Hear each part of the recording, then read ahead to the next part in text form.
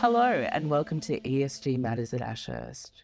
This is the first episode in our special Let's Yarn mini-series presented by me, Trent Wallace. I'm a Wongaboom person who was raised on Darkinjung country, and I'm the First Nations lead here at Ashurst. In today's episode, you'll hear me yarn with Bridget, Cama, a Wiradjuri Pacifica woman who was born and raised in Lithgow. She has been working with the Uluru Dialogue since March 2019, is an associate of the Indigenous Law Centre at the University of New South Wales and legal support team to the Uluru Dialogue.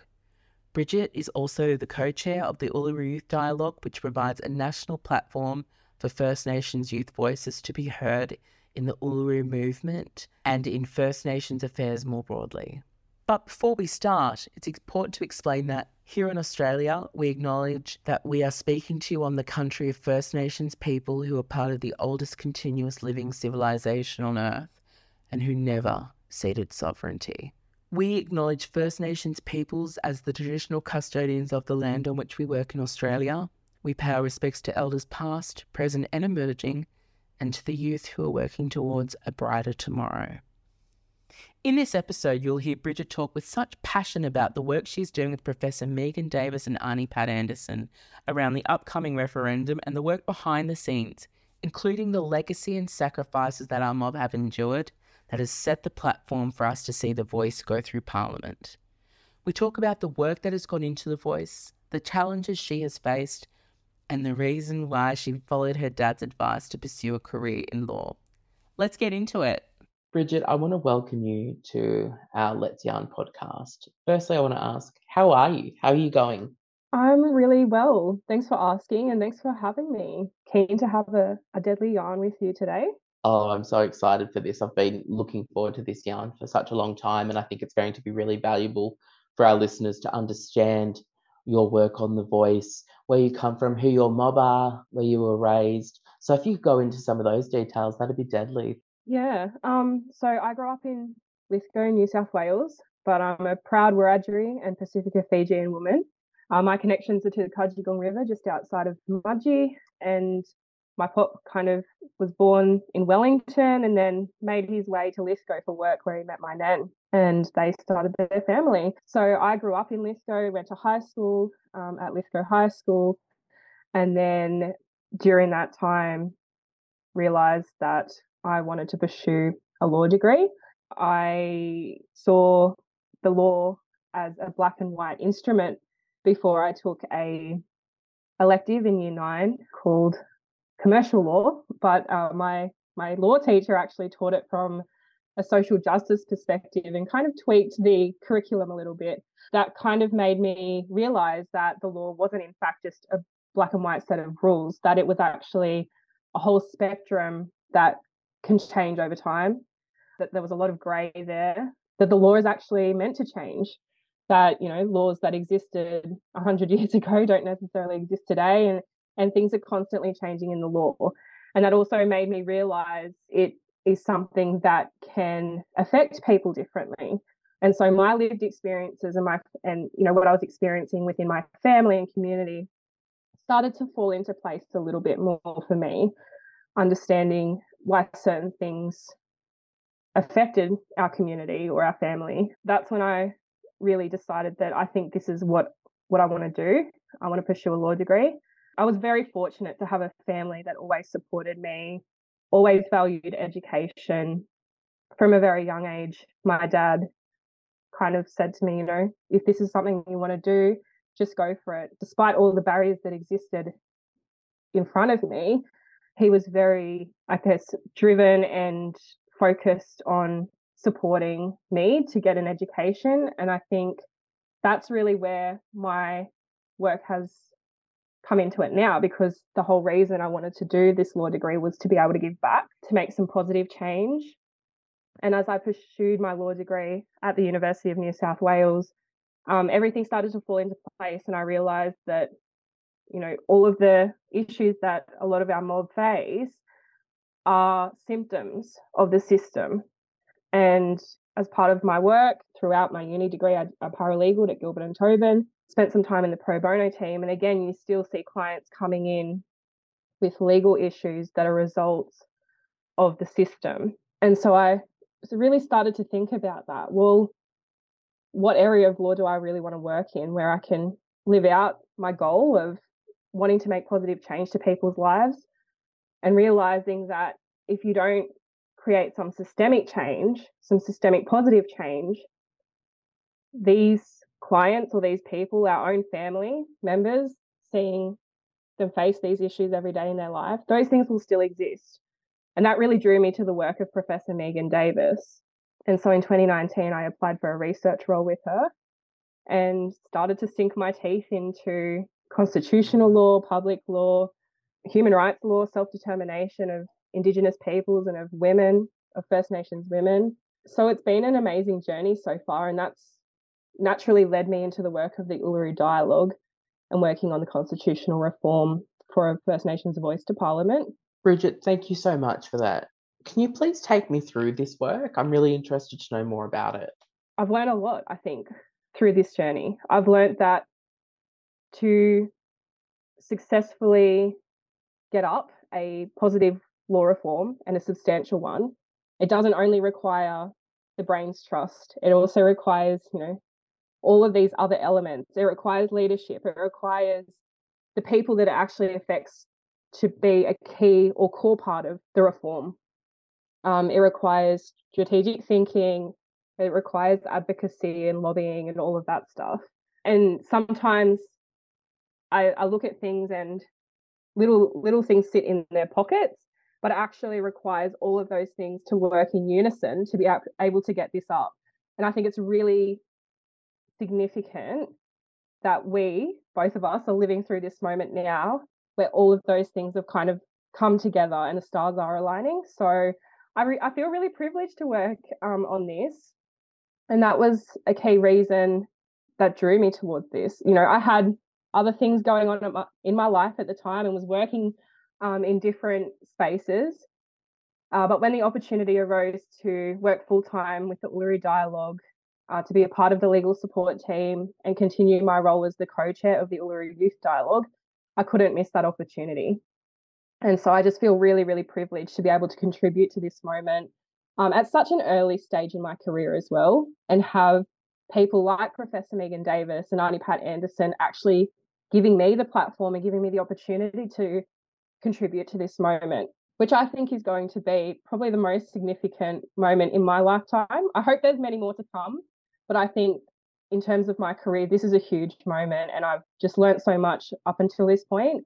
But I know that, following the referendum, there's also going to be a lot more work to be done. And yeah, just looking forward to all of that. Thank you so much for sharing that, Bridget. I really appreciate hearing your kind of path to this work, and I definitely see the symptoms of the system, and I love that framing of it, coming into law. I know a lot of mob, and I can imagine the same of you.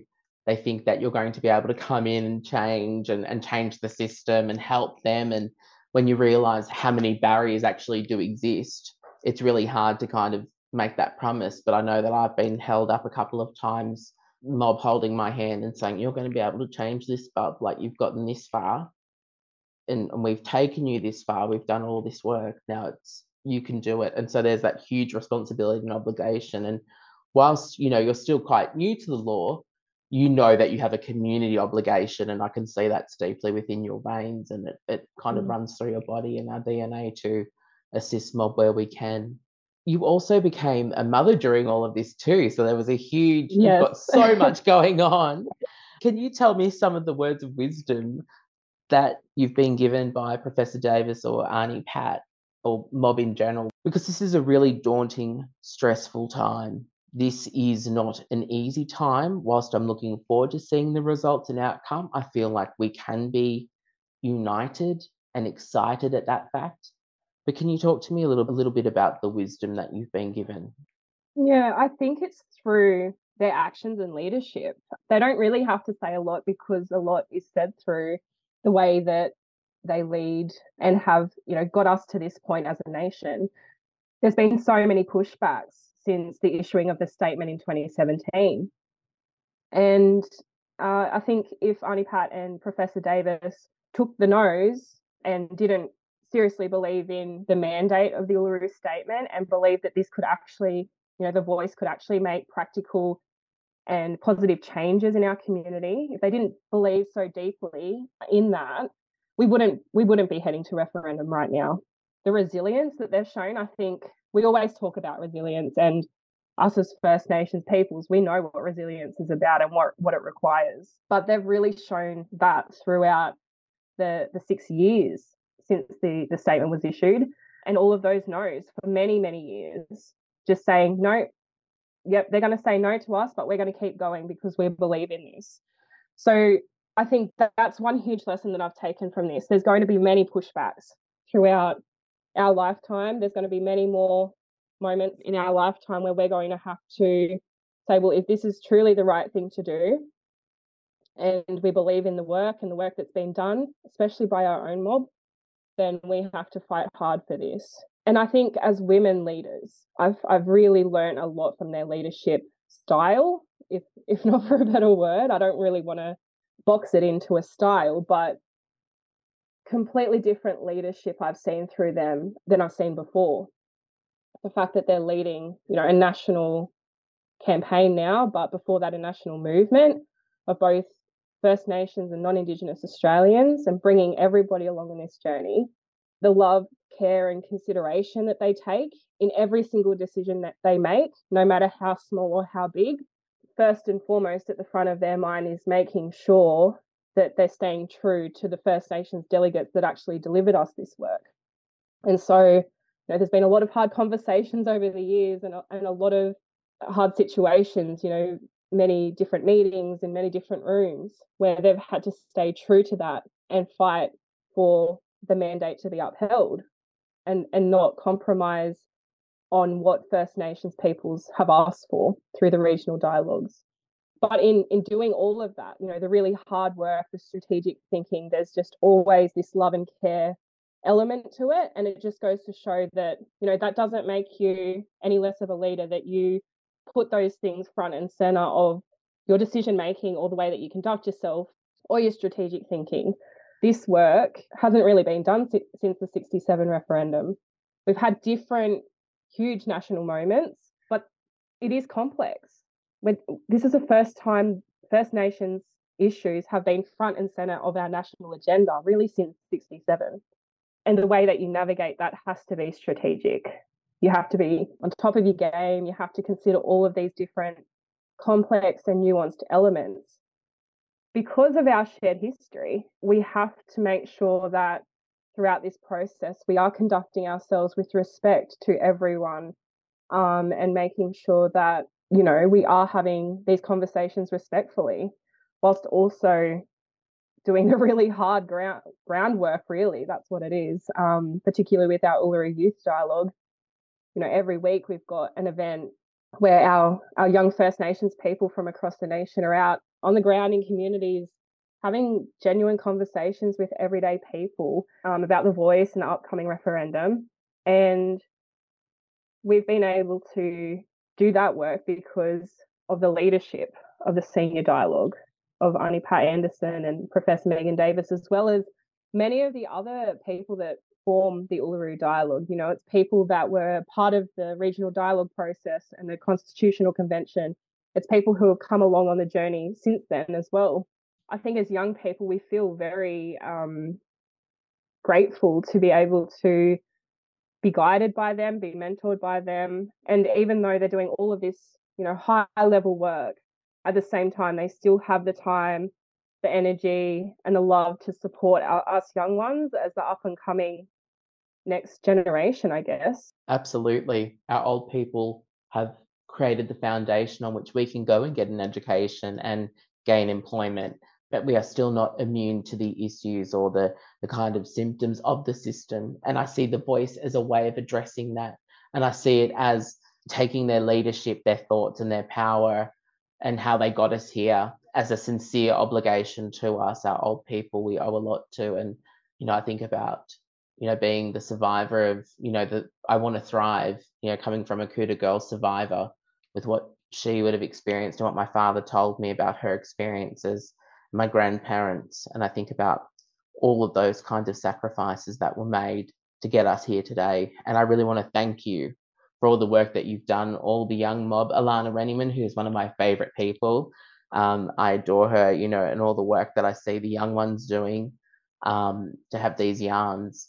Now, I guess, I mean, this is going to be a difficult question, I think, because I guess in a couple of sentences, how would you describe the voice and how it came to be? How did the voice come to be for our listeners?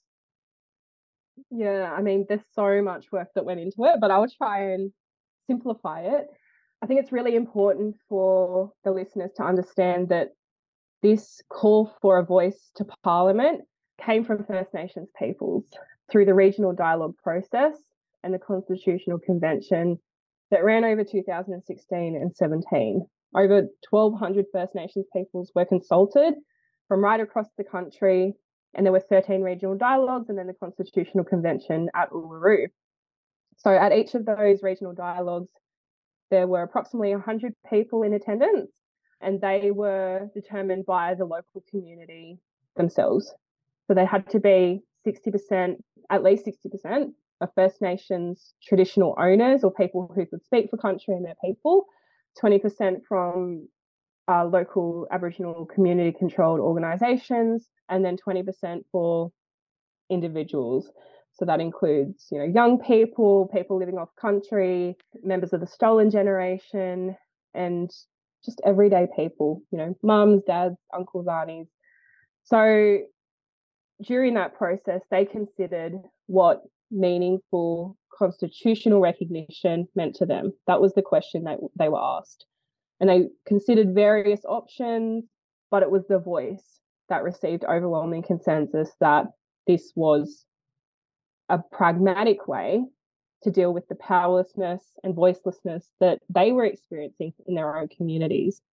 It was about changing that decision-making process to allow First Nations people to have a seat at the table. That's amazing. It's amazing to hear that. And, you know, I already obviously kind of knew that history, but there's a lot of people out there who may not necessarily understand that this really was as part of a grassroots effort. It wasn't a bunch of people sitting in a room in a fancy hotel talking about, you know, what should happen, what could happen. It was really on the ground dialogues that really called for this, you know, hearing mob from all different kinds of backgrounds.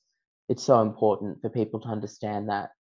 Unfortunately, though, we are arriving at this critical juncture with all kinds of myths, salacious kinds of stories, all of those kinds of things that have culminated in the general public perhaps saying, well, I don't really know, or I'm not sure.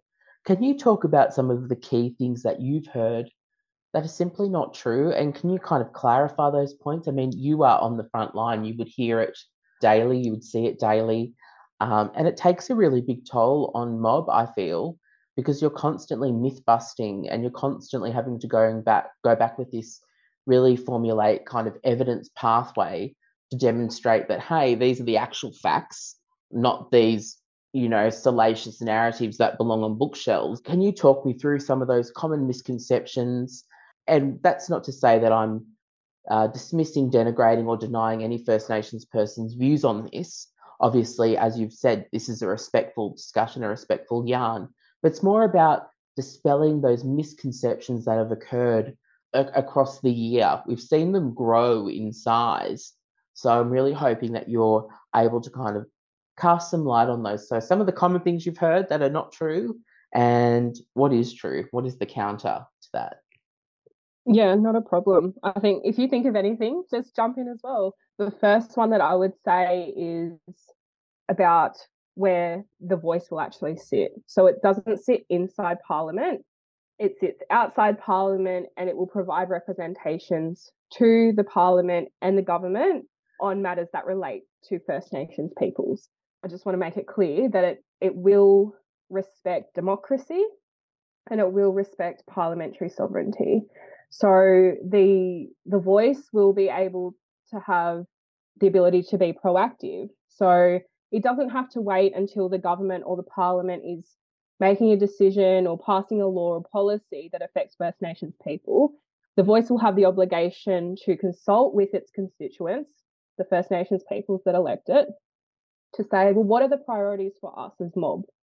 What are our priorities that we want to make representations on?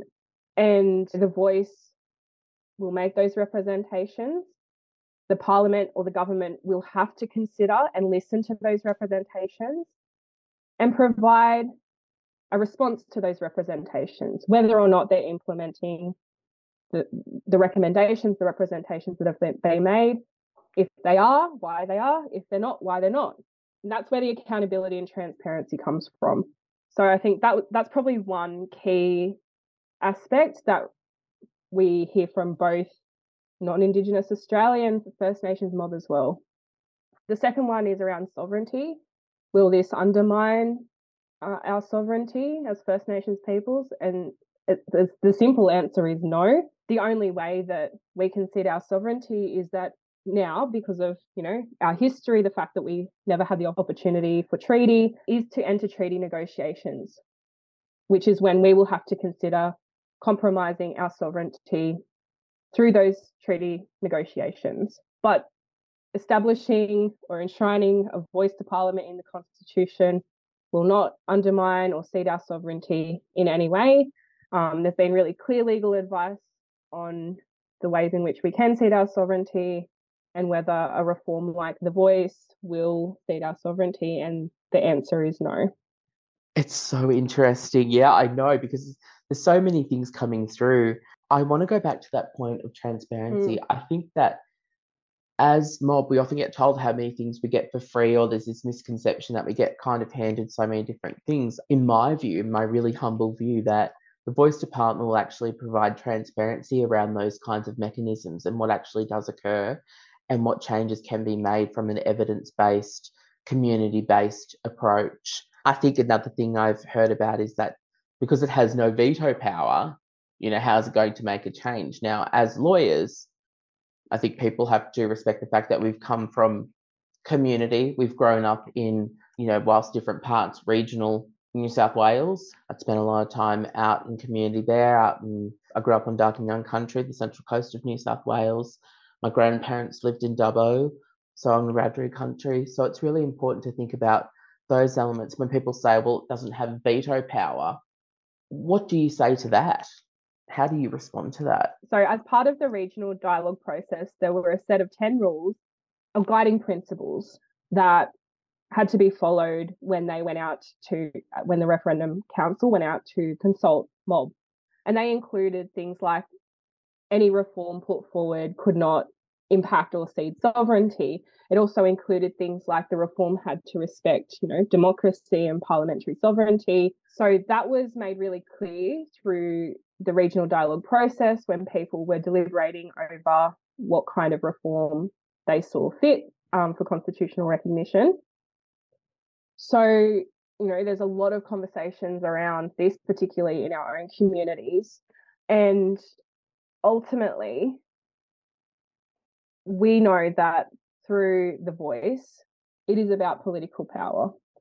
It's about allowing mob to have some political power to have some kind of say over our destiny, essentially. It's about working within a system that exists so we can achieve better outcomes. And this gets, I think, now to the point of, well, why the sequencing of voice, treaty, and truth?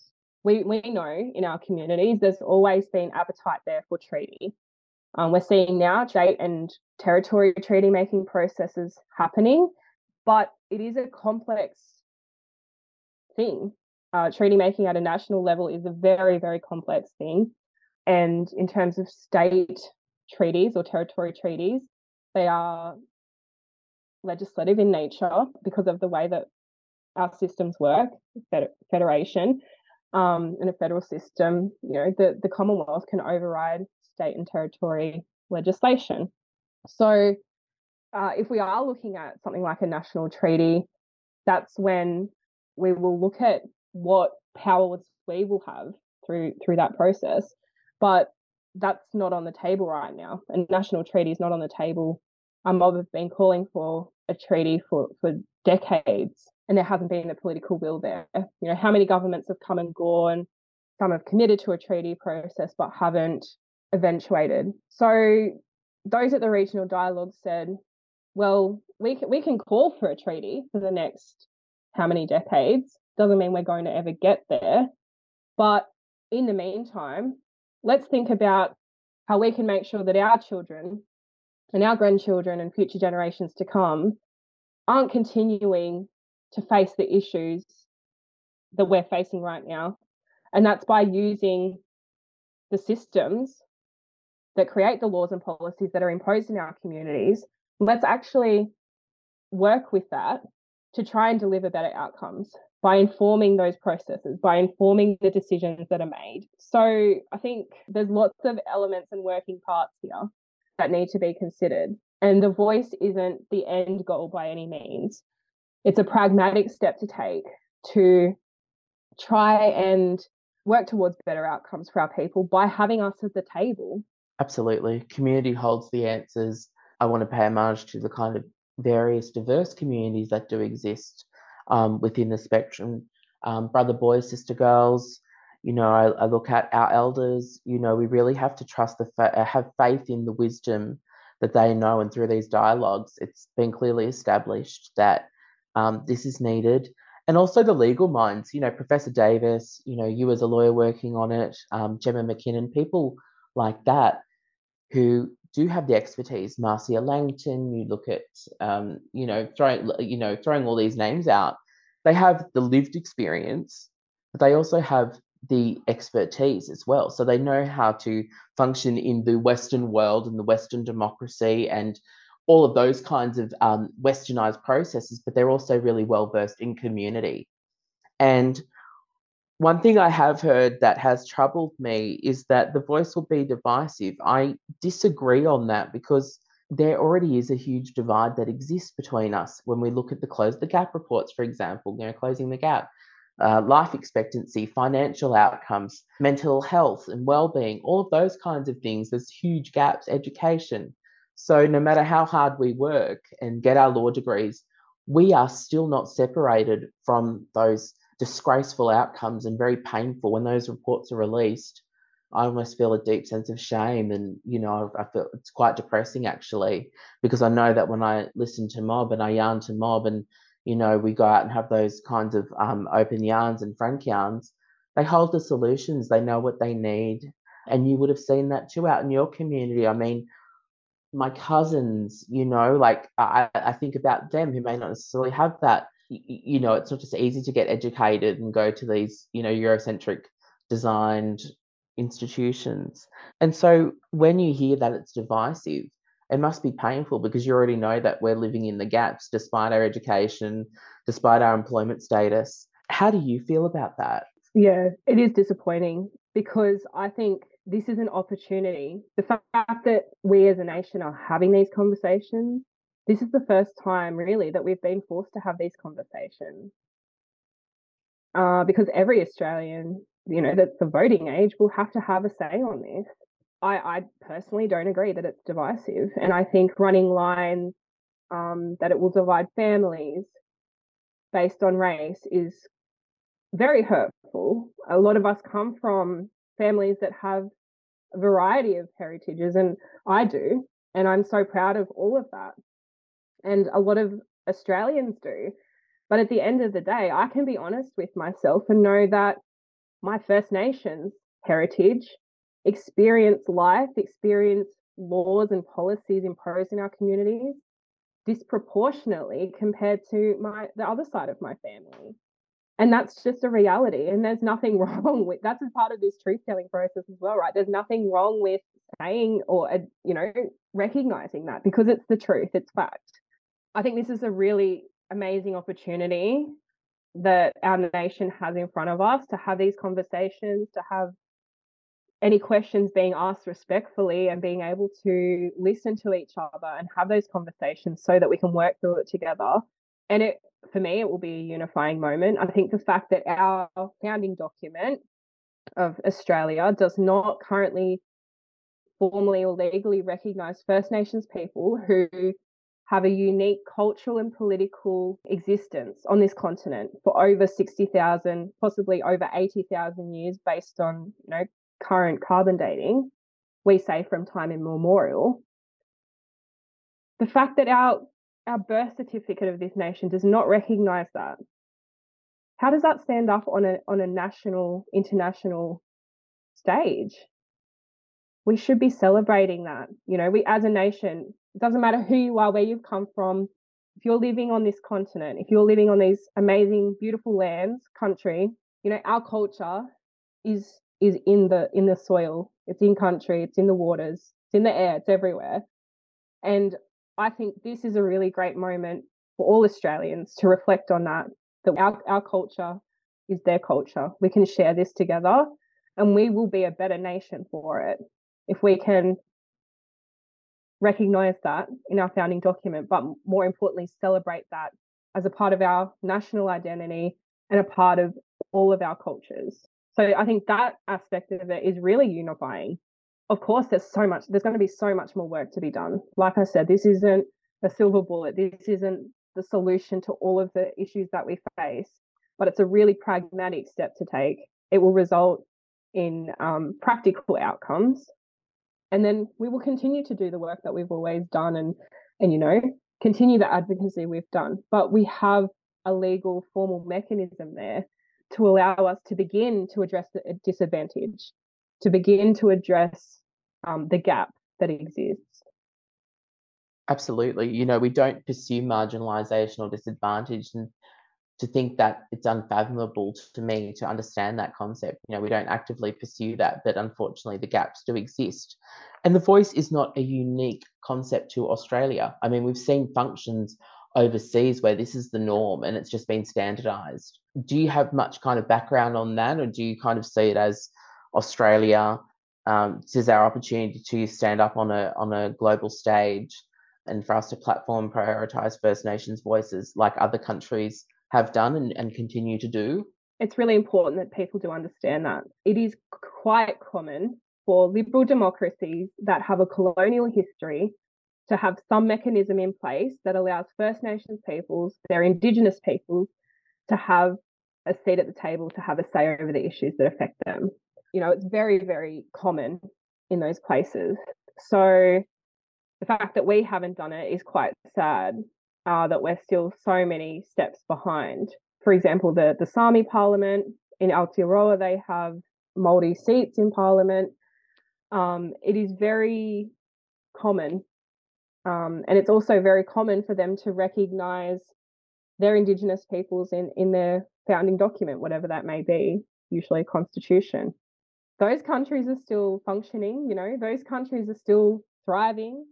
Nothing bad has happened because they've got those mechanisms in place, except for better informed policies, better informed laws, giving First Nations people some self-determination over their destinies and the issues that affect them. And that's another thing that I want to note is that the voice proposal is consistent with international human rights laws. It's consistent with self-determination. You've been so generous with your time, Bridget. Thank you so much. I know that you've been battling a bit of a cold coming on. It's that season for it, and you're working so incredibly hard and balancing your personal life as well. I'm going to wrap up this with kind of two questions. How do we get in touch? I mean, you've done some incredible posts on LinkedIn. How do we get in touch? Where do we follow? What can we do? What can audiences do? What are the practical steps? And lastly, what is bringing you joy? Okay, so if you want to learn more about the voice, where it comes from, the regional dialogue process, all of that stuff, a lot of the detail, then you can jump on our website, uluristatement.org. It's got so many resources on there, stemming right back from 2017. You can watch webinars, there's frequently asked questions, fact sheet, tools as well, training that you can just kind of absorb all of that information, because this is quite a complex issue. There's such a history there that it is important to understand all of that. But you can also sign up to our newsletter to keep updated with what's happening currently, and those go out every few weeks, I think. But you can also follow us on social media. Our handle is @uluristatement, and we're on Twitter, TikTok, Instagram, and Facebook. And if you want to get in touch with me, then yeah, you can jump on my LinkedIn. No. But yeah, if you want to get in contact with the Uluru Dialogue, you can just jump on our website and do it through there as well. And what brings me joy? I think I like to have a lot of balance in my life, and obviously working really, really hard, that time is even more important. So bringing me joy is knowing that I'm contributing to a legacy for future generations, and spending time with my own family and knowing that that is the future for my little boy. He's 3 now. And I think getting out on the ground and being in community, being with your family, it makes it all kind of come around in a nice little circle, because whatever the result of this, we know that we have fought the good fight, I would say, that we've contributed as much as we can. We're all super, super committed to this. But really, at the end of the day, it's our families and our communities that are always going to be there no matter what. So spending time with them brings me a lot of joy. Oh, that's deadly. And I'm so glad that you get to do that and finding that balance. Thank you so much for joining me with this yarn, Bridget. It's meant the world to me to have your time and to have this really frank yarn about things. It's really important that we educate ourselves as allies. You know, their obligation is to educate themselves on these kinds of issues, and you've provided some great materials and resources alongside this deadly podcast. Thank you so much for joining me, and please take care and get better. Thank you. I will. I'll take lots of care. Thank you for listening, and I hope you enjoyed this podcast with Bridget as much as I did. To ensure you don't miss any of the next podcasts in our Let's Yarn mini-series, please subscribe to ESG Matters on your favourite podcast platform. While you're there, feel free to leave us a rating or review. And to find out more about our full range of podcasts, please visit ashurst.com/podcasts. Until next time, thanks for listening and goodbye for now.